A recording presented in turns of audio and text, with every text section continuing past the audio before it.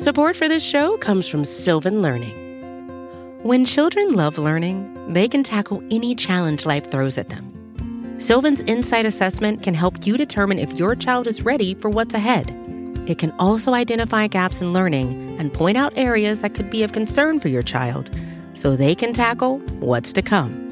And right now, it's the best price of the year at $29.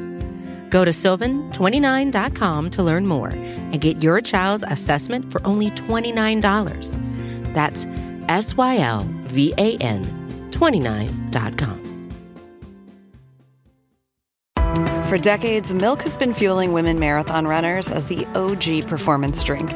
And in the new docuseries Running Sucks, brought to you by Team Milk, Abby Ayers takes us on a journey of self-discovery as she meets several groups of empowered women runners to find out what drives them, what fuels them, and what pushes them to go the distance. And in the process, she learns that she too can be a distance runner. You can watch the series at runningsuckstheseries.com and register for the inaugural Every Woman's Marathon at everywomansmarathon.com.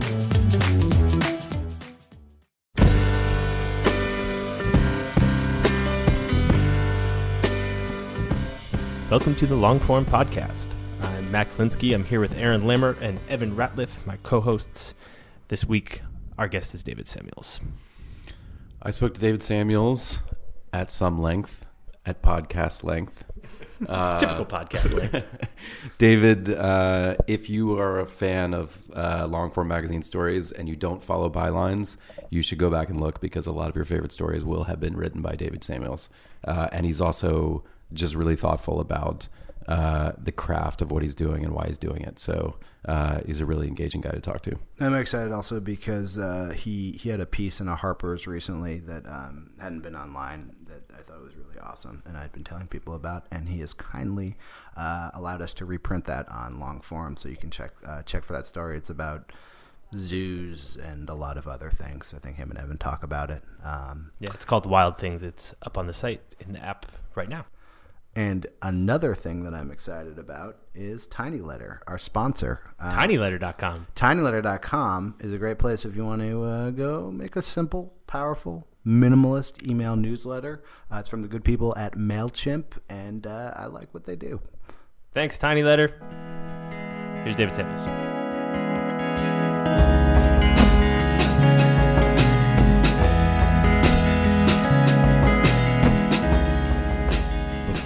The Zoo piece came out, or before I had read it, I met you and you explained to me what it was about, and I don't think that I could like recapture that and re-explain what it was about, having read it and really loved it. Like, how would you describe what that story was about? I think I'm from the generation that believed that everything that you love is bad for you, and not just bad for you in some, gain 5 pounds kind of way, but like cosmically bad for you and the planet that you live on. And so this was a place that I had this attraction to, the zoo. There's animals. This is the Bronx Zoo. Yeah. I've been going there since I was a child. Took my own son there. But I knew that inside of that there was a worm and I felt it, and I couldn't explain why I had this bad, alienating kind of feeling in a place where I should be feeling pleasure and interest. And I was at a weird moment in my own life. I had a marriage that was coming apart. And I knew all that, and yet, I couldn't see that there was something wrong with animals in cages. And then I sort of understood that part of it, and I still was like, are they being kept in really bad conditions? Is there a lockup somewhere where the animals are brought at night? And in fact, there was. But that didn't really solve my emotional crisis either. And then, I had this weird moment where, when you do a story like this, there are these little things that are insignificant or would seem insignificant, but they become very important to you, the thing that you have to get. And for me, for some reason, it was the zoo library, partly because it was cold in the winter. And I was like, I really want to be in the zoo library because it'll be warm there. But also I was like, there's some reason why the ordinary request to see the library, people keep saying no. And so finally I gained access after about a year to the zoo library. And it was just a library. They had books there and all the annual reports of the zoo dating back to 1895. And I'd sit there and read. And I was a little spooked out there too. And I realized it was in part because of this oil portrait of a guy that kept kind of looking at me from between these shelves. And he wasn't identified in any way, but there was something spooky about that. And then I was wondering who he was and why there was no nameplate on the portrait. And I asked the librarian, who was a kind of hipster-looking guy whose previous job had been working as a librarian in an actual prison. And so I was like, who is that? And he was like, oh, it's Madison Grant. And I was like, well, who's that?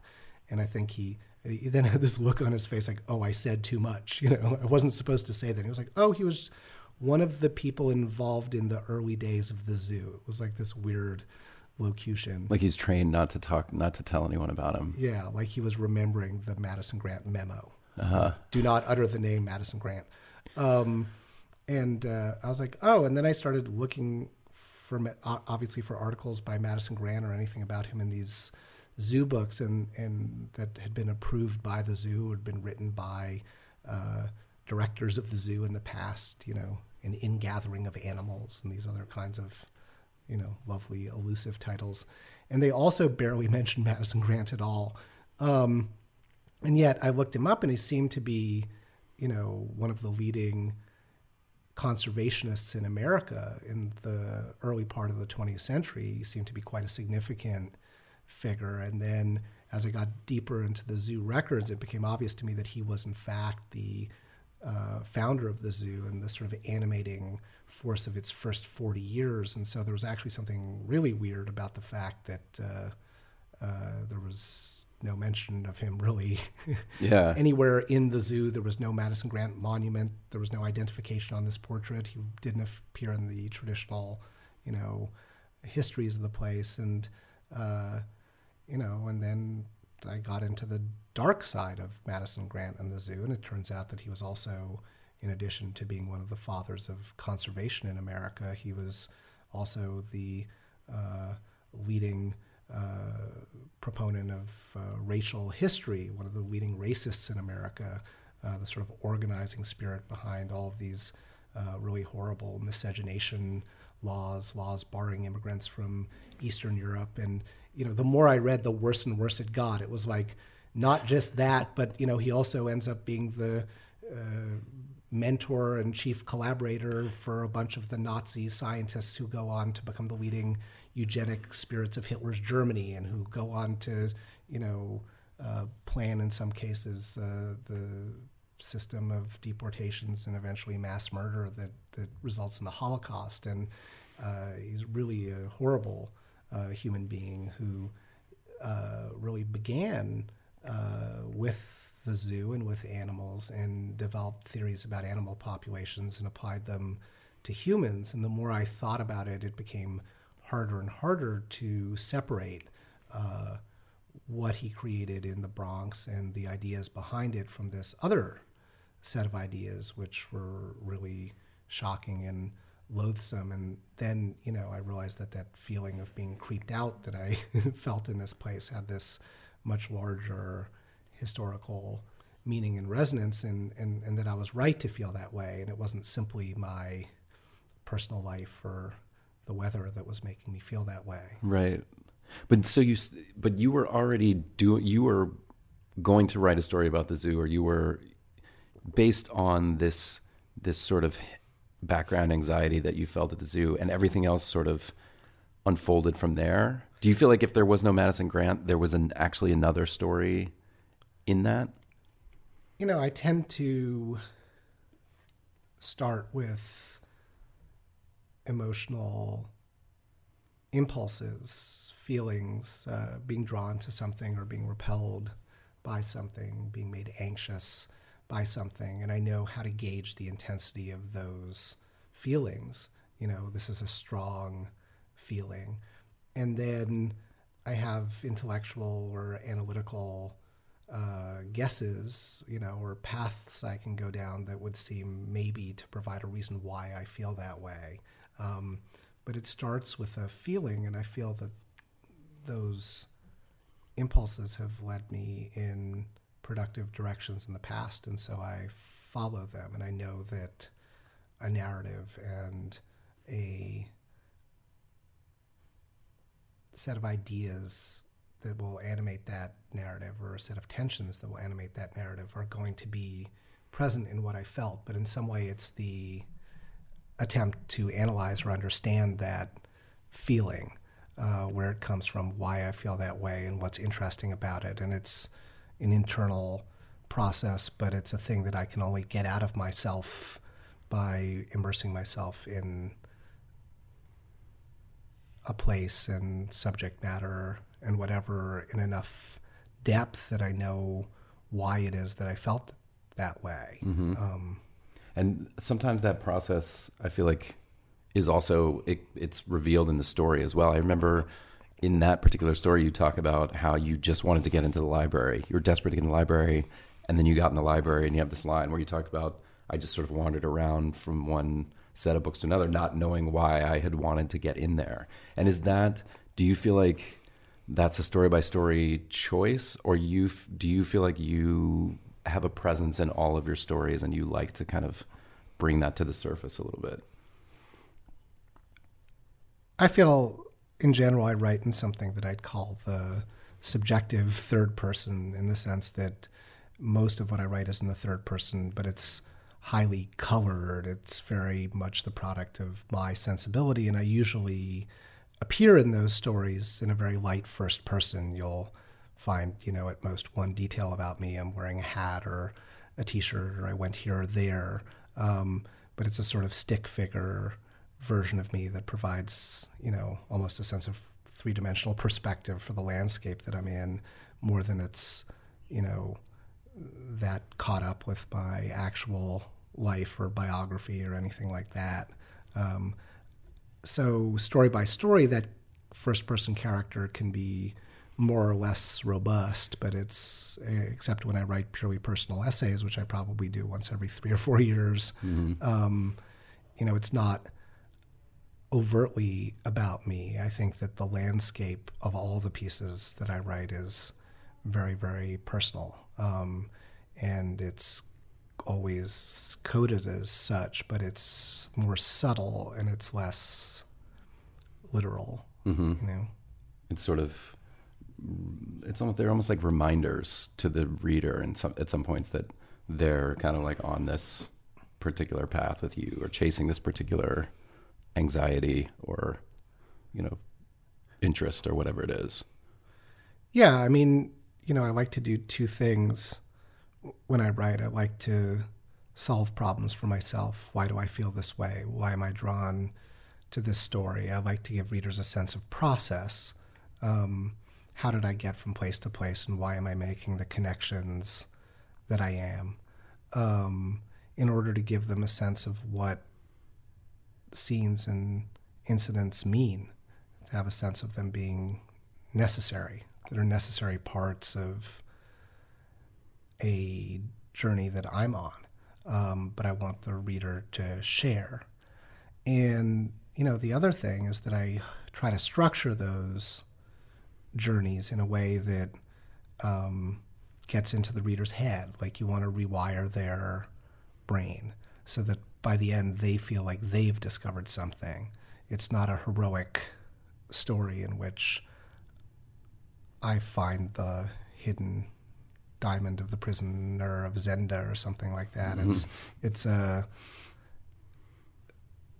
process that educates the reader in a way of seeing and makes them feel smart and gives them tools and shows them how to ask questions. And I feel like that's fair. It's fair payment for the fact that I've been allowed to explore things that bother me and that I want to understand that are going on inside of me. And I've been allowed to do that in front of other people out in the world. And that, for whatever reason, is the way I'm able to understand things about myself and my own life. And if I had another better way of doing that, I think I'd do that, because it's less time consuming and it's less potentially embarrassing, and, but I don't. Did some desire for that lead you into reporting and writing in the first place, or is that incidental to how you got started? Maybe you should talk a little bit about how you got into this particular racket. Yeah, I never had the ambition of being a writer per se. I didn't grow up with any of these magazines. I loved to read when I was a kid. I had I guess you'd call it a mixed skill set. I went to graduate school in history, but I couldn't sit still. I had a adventuresome cast to my nature, but I wasn't really prepared to join a intelligence agency or anything like that. I loved fiction, and I loved the techniques of fiction, but I kept wanting to know what's real, what's not real, which is kind of fatal to writing good fiction. And, it kind of happened by accident. I discovered that there was this weird mixed form that called on my skills, that people paid money for it. I learned the names of these different magazines and that they were important. This is after you're out of college, after you have you have the history degree as well? No, I graduated from college. I was a humor writer in college. Harvard Lampoon, right? Yeah. All my fellow Lampoon graduates went to Hollywood, which was the sensible thing to do, because people got paid a lot of money to write jokes, and then you got a house with a pool. Maybe I wasn't funny enough, or... Did you think about doing that or try doing that? Yeah, I did. I actually had a tryout offer at one point to write for Arsenio Hall. Really? And to the extent I considered doing it, I ran up against the fact that I grew up in New York and I didn't know how to drive a car, which seemed to present insurmountable difficulties in terms of getting to work on time. And so I got hired to work for a publisher who was a very nice man, who published a Harvard Lampoon parody that I edited, and his genre was that he created magazines based on TV shows, a bunch of which were kind of successful. And he kind of created this job for me where I could do whatever I wanted, because he thought I was bright and liked having me around. But the problem was that, I wasn't really familiar with coming into work. So I'd show up, I found I worked better alone. And so I'd keep coming in later and later, because that way I could stay in the office and work when there was no one there. And eventually I began showing up at, 5:30 at night, right when everybody left. And then I'd work from 5:30 to 10:30. And he didn't mind, but I just felt weird about it. I realized, I'm clearly not meant to work in an office. I was like, why don't I just stay home? And then after about 6 weeks, I walked into his office. I said, look, this thing of working with other people isn't working for me too well. Really? and no hard feelings, but you should hire my roommate who likes people better than me. And he did hire my roommate, and they were business partners for about 15 years. Really? So I was right. And then I was like, what do you do in a room by yourself if you like going out and seeing people? And then I started to concentrate really hard on how you make a living writing magazine articles, because unlike fiction also, it seemed like people write you a check for doing that, and they gave you some money up front. I want some money up front for my short story. Right, yeah, good luck with that. Yeah. I'm going to go pen a short story. Just right. It's going to be about, here's my pitch. Here's the idea. I need a quarter of that up front, plus expenses. And then I feel like this is true of a lot of great, long form magazine writers. So you didn't have a background in reporting, journalism school, or even really journalism per se. No. The only journalism I had done, I guess I was a junior in college, and I was living with my girlfriend in Washington for the summer.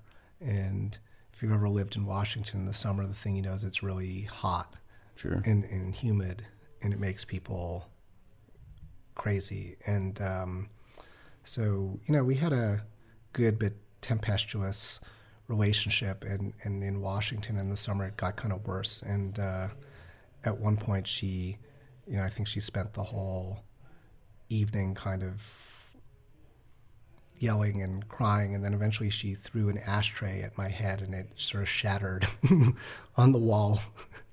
So she missed. It didn't. Yeah, I don't think she was a nice girl, and I don't think she was intending to actually hit me with it, but there was something about that sort of punctuated the moment. I was like, I should leave Washington for a while, And so it happened that it was 1988, and it was the summer of the Republican National Convention in New Orleans. And I had a roommate who was from New Orleans. So I thought to myself, I can go there and cover this, and I can stay at his house. And that'll get me out of D.C. until she cools down. And so I imagined the place I'd do it for was the Washington City Paper, which was the alternative weekly in Washington. And the editor was a guy named Jack Schaefer, who wrote this kind of funny stuff, and I felt like we'd get along. And so being a very mature 20-year-old with a sense of how the world worked, I dressed up in a black leather jacket and sunglasses in the middle of August and went into his office and said, hey, can I talk to Jack Schaefer? And this guy, they looked up at me kind of amused and were like, who are you? I'm like, well, I want to talk to him about an article. And the guy that was like, well, I'm Jack Schaefer. Oh, really? What's your article? And I was like, I want to go to the Republican convention and write about it, kind of like, like Hunter Thompson, but smarter. And he was like, well, have you ever heard of something called spec? And I was like, no, I don't know what that is. He was like, well, spec means you go down and do that, and you bring us back the article. And if it's good, we'll print it. And I was like, well, how much? And he was like, we'll pay you 10 cents a word. And at that point, I knew I was supposed to bargain for something. And I was like, well, how about my expenses? And he looked at me and was like, what expenses are you going to have? And I was like, well, I'll have to rent a car and buy food. And he said, okay, we'll cover another $250 in expenses if you bring back receipts. And I was like, done. That's a deal. And that's top-notch negotiating right there for a freelancer. No, I've continued that level of really hard-nosed attention to finances ever since. But yeah, so then I went down there not knowing any better. I went down there with my friend Lizzie, and we stayed at my roommate's place, and I wrote this actually pretty funny for a 20-year-old piece about the Republican National Convention. My premise, my hunch was that if you wore a tuxedo, you could get in anywhere. And it turned out to be true. I ended up in the private party for George Bush right before he delivered his acceptance speech at the convention, and it was me, the Bush family, Henry Kissinger, the governor of Illinois, and his wife, and they assumed I was someone's kid, and because why else was I wearing a tuxedo? And eventually, the only person smart enough to figure out I didn't belong there was the wife of the governor of Illinois. I guess his name was Jim Thompson. And his wife was a very nice lady. After about half an hour, took me aside and said, hi, you don't really belong here, do you? And I was like, no, I don't, ma'am. And she said, well, how about you and me sit here and talk for a little while, and then after we're finished talking, I'll introduce you to a few of my friends, and then you'll leave. And I said, that sounds fine.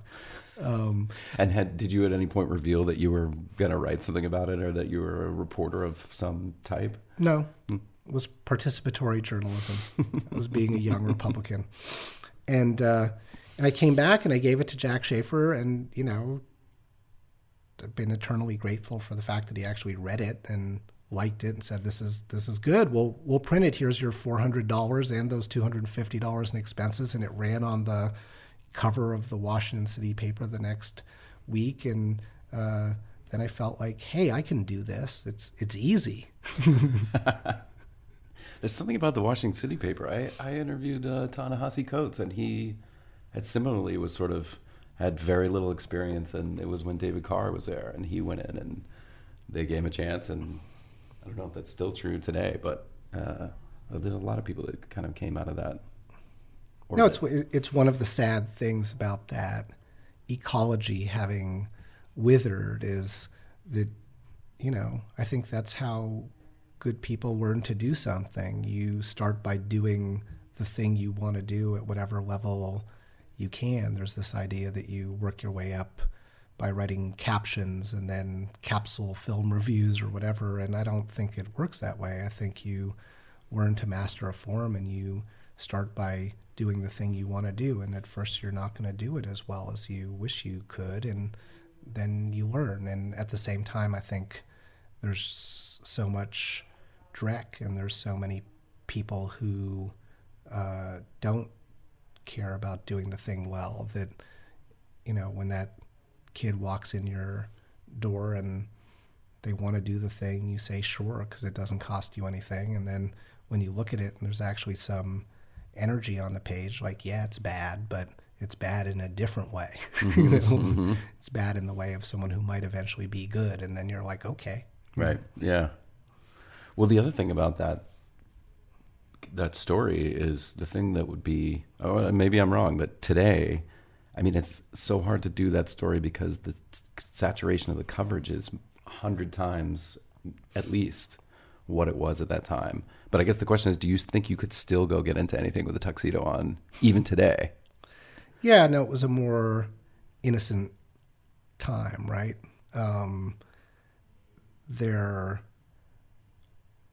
I remember when I left college, I eventually got a job as staff writer for Spin magazine. And you'd write a feature article, and there'd be, you know, maybe 2 months later, there'd be 5 letters, 4 of which were from people in jail. Mm-hmm. Wanting to give you the particulars of their case, and occasionally with deep reads of what you'd actually written. So it was a funny environment in the sense that on one hand, there were relatively few venues. There were no blogs, there were no bloggers, there were only the small number of things that were ever published or accessible relative to the number of readers. There was a pretty strict division between writers and readers. On the other hand, there wasn't that much of a sense of the audience. The audience was passive, or maybe holding the magazine upside down for all you knew. And so in the end, you were writing very much for the people who edited the magazine, for your friends who had similar ambitions. And I think that it's easier to write well and to really refine a style when you're writing for a group of people that's pretty defined in your head and that's pretty small, and that you can define a shared aesthetic for or against, rather than having the sense that your work is universally available and being read by everybody, and immediately when you try to do some little thing, 12 people take it on themselves to rip that thing apart. And right.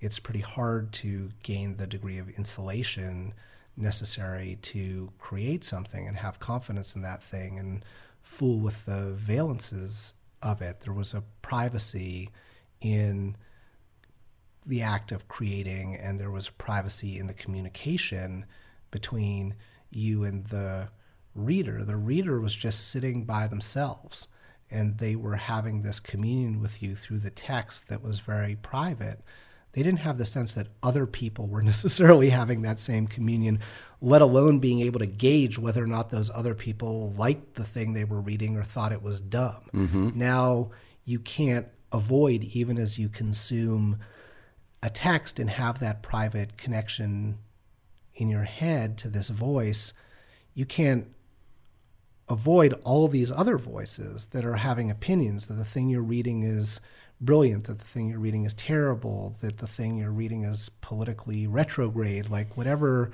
the criticism is, you're already reading into this cloud of responses that are trying to contextualize and shape your response. And it's very hard not to be swayed by that, if only because you're spending energy pushing it away from you. Like it's not private anymore, and I miss that. Right, or even take advantage of those things in some ways. I mean, now to hear you talk about it, the way in which we put something on Twitter and say, oh, this is a great story, everyone should read it, it's a great long story, it sort of mediates their experience of coming to it thinking like, okay, I'm supposed to like this, it's long, it's, you know, it's kind of like, it's not like the thing arriving in the mail and then making your own choice about whether or not you hated it or it was brilliant. Yeah, and I want to say, you know, I'm sure that the readers of Parchment Scrolls had specific experiences unique to Parchment Scrolls, to untying them and, you know, unrolling the scroll and starting at the top. And it's not like I mean to just fetishize the experience of magazines and say that it's intrinsically better than the way people will read something that's downloaded to a tablet. In fact, I'm very interested in that tablet reading experience because I think that it offers the possibility for greater immersive private reading experience than is possible now in magazines. And so I'm grateful for that, the prospect that there's a world where that kind of private experience is valued and that it's going to be extended through technology. It's not that technology's bad.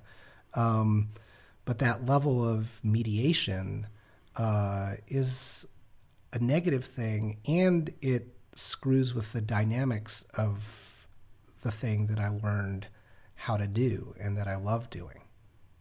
And how did you develop a style? Do you feel like your style is shaped by the publications that you write for, or that you independently sort of developed a style and then you have to shoehorn it into Harper's, the New Yorker, the Atlantic? You know, I'm a Harper's writer. I'm a contributing editor at Harper's. I think that Harper's at its best epitomizes what I want to do, the kind of writing that I love, in a way that other magazines don't. But then on a craft level, on a professional level, there's many different things that I want to do, and they demand different venues. So Harper shaped my style completely, but as I developed more skill and more capacity, I realized that I couldn't simply write for Harper's alone, although part of me always wanted to. And so there are these other venues, and so I compare it sometimes to, you play guitar but you don't have a band, and so it's your song, and you're playing your guitar, but then you're playing it with different people, and so you're gonna play your song with Neil Young and Crazy Horse behind you. It's gonna sound like a Neil Young and Crazy Horse version of your song. Mm-hmm. You play that same thing with the New York Philharmonic behind you, it's gonna sound very different. Magazines are like that, and then they give you these gifts too. Harper's is a magazine that defines itself. There's certain parameters in terms of things being voice heavy.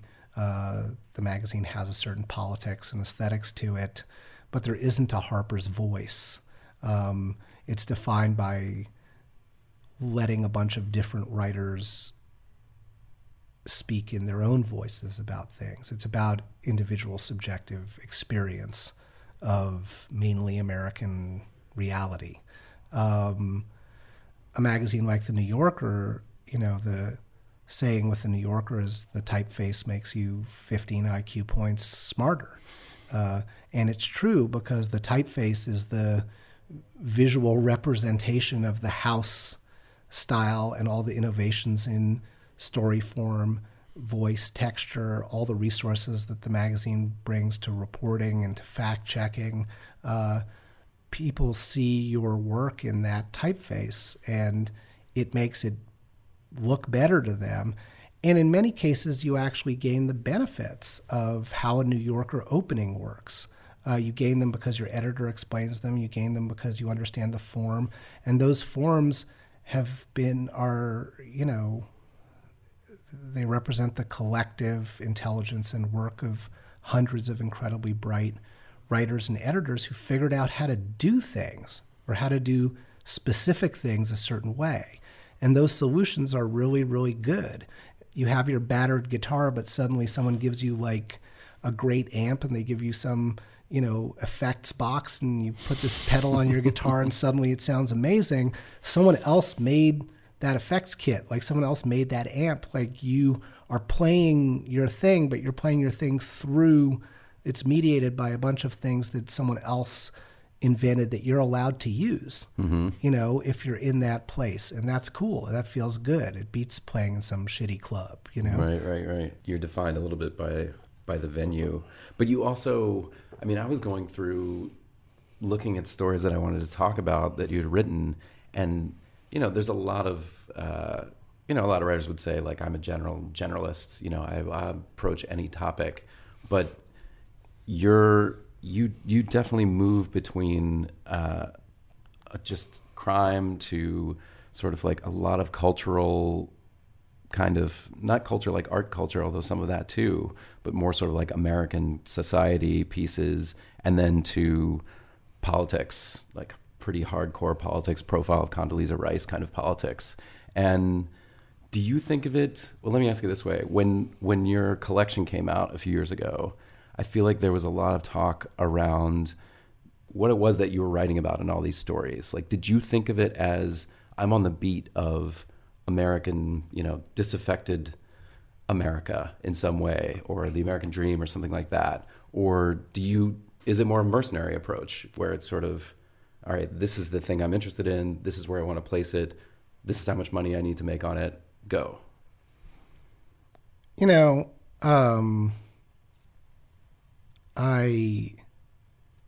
It sounds corny, but I have always thought of myself as writing about the American dream. And I guess the psychological tensions and absurdities and the dark places in that. And that has been my primary subject. I think that's shaped by the fact that I'm a first-generation American. It's shaped by the fact that I went to graduate school in American history. It's shaped by the fact that I came up at Harper's, and that was really what they did there then.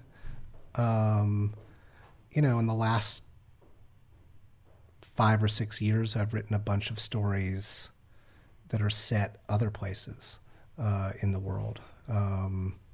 Yasser Arafat, Balkan jewel thieves. I want to talk about that one. Japanese internet-based suicide cults. And I think that I've gone there because America's had 10 years of being present in other parts of the world. Mm-hmm. It's been a time of, not just globalization, wars, all these ways in which America's interacting with the rest of the world, and in which these parts of the American psyche that I was exploring at home were being looked at and in some cases shot at by people who don't understand us the way we understand ourselves. And so going to other places and understanding people and psyches and cultures that are structured very differently than ours was, a different kind of lens to understand America and to understand what other people see when they look at us and how we understand or misperceive ourselves at home and also in the eyes of other people. So I think of it as a continuous line, even though in some places the subjects have seemed pretty far afield from, America. And I'd say, the other consistent preoccupation has been the fragility and doubleness of people's selves, the self as a narrative construction and the lying and the deception of oneself and others. I think that is a storyline that's very linked to my sense of America and Americans. What's interesting about this country, what's unique about it, what's very dangerous about it. And so in a way it's looking at certain American themes and how they play out in individual lives. Mm-hmm. Well, I do want to talk about the Jewel Thief story because partly I'm interested in, I think I told you this at one point, that I was actually working on that story. Mm-hmm. Well, I was working on pitching that story is what I was working on, and had spent really months calling people and talking to the Monaco police, and then they sent me some files and a CD-ROM, but they just ended up being clips. And I was sort of just starting to think, well, how can I it was so big, it was so sprawling, and then your piece came out, and I realized that's how I would have probably tried to do it. But just how do you sit down and look at something like that and say, okay, where do I start with this? So as happens a lot, this started to percolate in my head because I went to a bunch of different places, Paris, Tokyo, London, for other reasons, assignments, personal reasons. And in each place there had been a big jewelry heist. And at some point you just notice that and you're like, whoa, that's weird. And the details of these heists are kind of interesting and funny, except there's one everywhere. What's going on? Mm-hmm. I ended up writing my piece about the family that demolished buildings, invented implosion for Harper's the same way. I kept traveling, and I'd go to a hotel room at night and turn on the TV, and there was local news footage of a big building being imploded or the stadium being imploded. And you're like, whoa, who's doing that? And then in that case, I found out it was one family. They're doing all of them. They were doing all of them, or virtually all of them. And I was like, okay.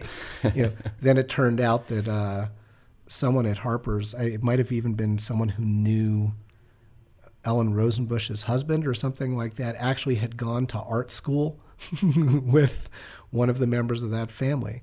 And the jewelry thief thing was the same thing. Like, I saw a bunch of these stories and I started digging a little, and then I found these clips where Interpol or someone was attributing these robberies to something called the Pink Panthers. And I was like, wait a minute. There's one group of people who are doing all this and they're called the Pink Panthers? I was like, sold. It's a movie. Yeah. And then it was a matter of going and convincing my, very wonderful and talented and patient editor at the New Yorker, Daniel Zaleski, that I could actually deliver something unique about this. And that's the moment where you just look someone in the eye and you're like, yeah, no, I'll be able to get an interview with one of those guys because I have connections. And in that moment, someone either wants to believe that sentence or they don't. They forced you to say it. There's obviously some frame in which the sentence is true. It's also a sentence that you don't necessarily want someone to push too hard on. And then that's where the trust comes in. And someone says, okay, well, if you're telling me that, then it's probably true enough that you can deliver on it. And if you don't, you're going to feel really bad and you're going to make it happen somehow. And you tend to be able to do that. So either way, that's fine, mm-hmm. And then it's simply, I'd been in the Balkans before during the Bosnian War. I did freelance reporting for Harper's and one or two other places from there. And so I was familiar enough with the places these guys were ostensibly from, and I saw the recent historical context that would produce guys like that, and I started traveling, and I made a connection through a friend in Paris to some Serbs who were associated with these guys. And so you did have connections. Yeah, but I didn't know what they would. I have, you always have connections of some kind. The question is, are they going to deliver what you say they'll deliver? And the answer is you don't know until you try. And so I eventually met these guys who were one step away from these people. They knew them or seemed to. And they liked me enough that they gave me phone numbers, and one thing led to another, and eventually I was in Montenegro, and eventually a person came to see me who was going to bring me to one of these guys, and I went with that person into the mountains, and I was searched in an intrusive way for weapons or... How intrusive? He was a former commando who was armed, and he felt every part of my body and made me remove articles of clothing to make sure that I wasn't carrying anything that I claimed I wouldn't be carrying. And then I met a very nice man at a restaurant, and we had a talk about his business. And so eventually I did touch the thing that I wanted to touch, which was to meet one of these guys and talk about who they were and where they came from. And in a way, it's kind of an authenticating detail. I saved that part for the last scene because it seemed like the one thing I could do that would top what I had already done in the piece. And, but it didn't change my understanding. I understood this stuff already. I mean, there were some specific details about Italy and this and that he explained that were new to me.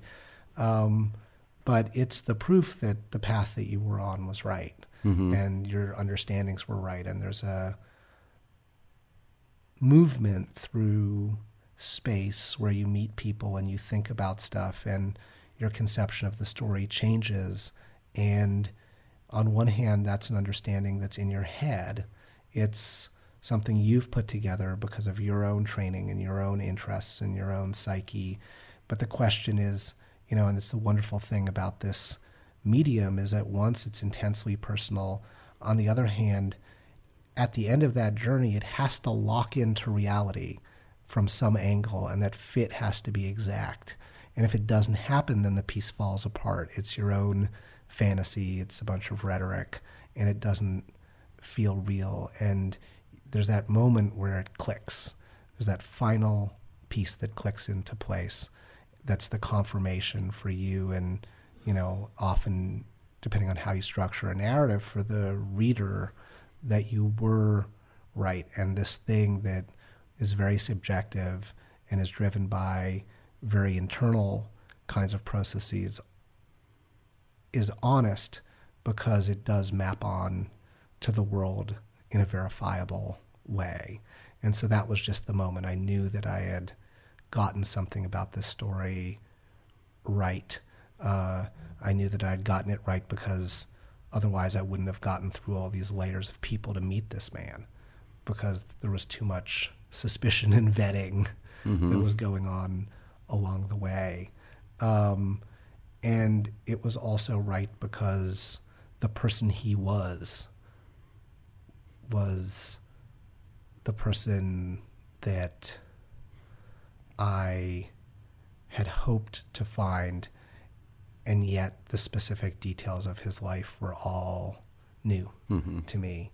And I love those moments. They're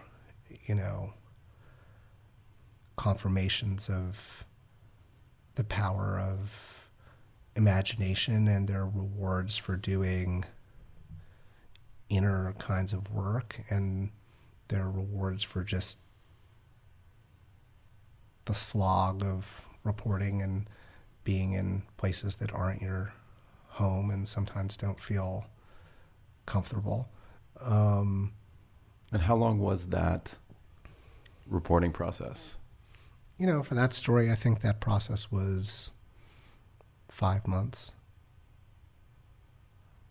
And are you a person that gets very protective / competitive with an idea like that once you have it in? Because I remember the Times at some point, probably during your reporting process, because it was when I was looking into it, the Times ran a story. I don't know, it wasn't like a front page story or anything, but they ran a story about a London heist, and it generated a little bit of interest. And I remember thinking, well, I don't know if I should even pursue this anymore. But do you have those? Do you sort of feel like it's yours and you own it and you're going to lose it, or?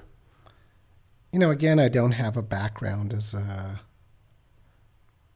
reporter, although I think I've learned to be a good reporter. And, I do have a background in writing history, and so I have a sense of real fidelity to fact, and I have a strong sense, I have a epistemological sense of what a fact is, which, allows me to do different things. But I also have, in the end, a very strong sense of responsibility to the records that there are, and a sense of transparency about the process by which I discover stuff. And I have faith in that process, that it's going to yield something unique that could only come from me. And so I really don't care if 1 million other people have written articles about Barack Obama, and I don't care if no one else has ever written about the Bronx Zoo. My job is to follow my process and work out my own emotional responses to things and really figure them out and analyze them, and then map them onto a reality, which in part is being created by my own subjectivity and by my attempt to solve problems by myself, but which also has to be transparent to other people so that they can go there and see that it looks like that and meet those people and be like, that is the guy. And that tension between my inner life and my very specific subjectivity and the need for those things to be legible, I won't say to an objective observer, but to lots of other people who are also subjective observers, right? To see and feel the same thing that I felt, or at least recognize why a person like me would have that response to it, is the point of the work. That said, do I feel pressure sometimes, depending on the magazine I'm writing for, that I'm going to lose a story? I think that in practice it kind of works the other way, which is that it's, I think to myself, how do I use this to goose them into publishing the thing faster or giving me more space? I do have a very mercenary approach to that. It's not that I'm competitive in the sense of feeling someone's going to steal my story, because they can't. You're describing something that can't be scooped. Yeah, it's me. Well, thanks for doing this. Sure, my pleasure.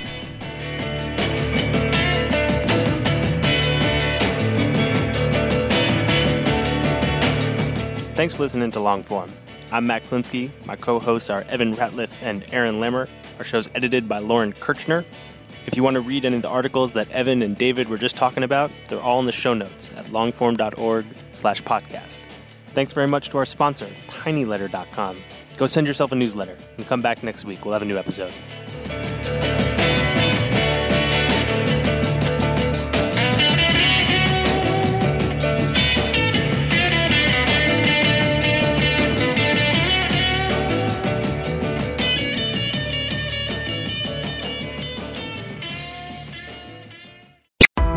Why do you run?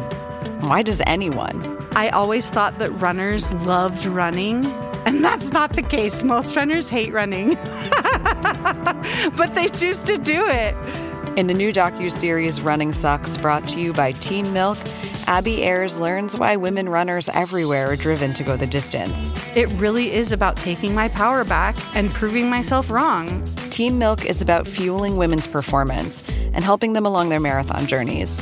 You can sign up now for the inaugural Every Woman's Marathon taking place in Savannah, Georgia on November 16th, 2024. Learn more and register at everywomansmarathon.com.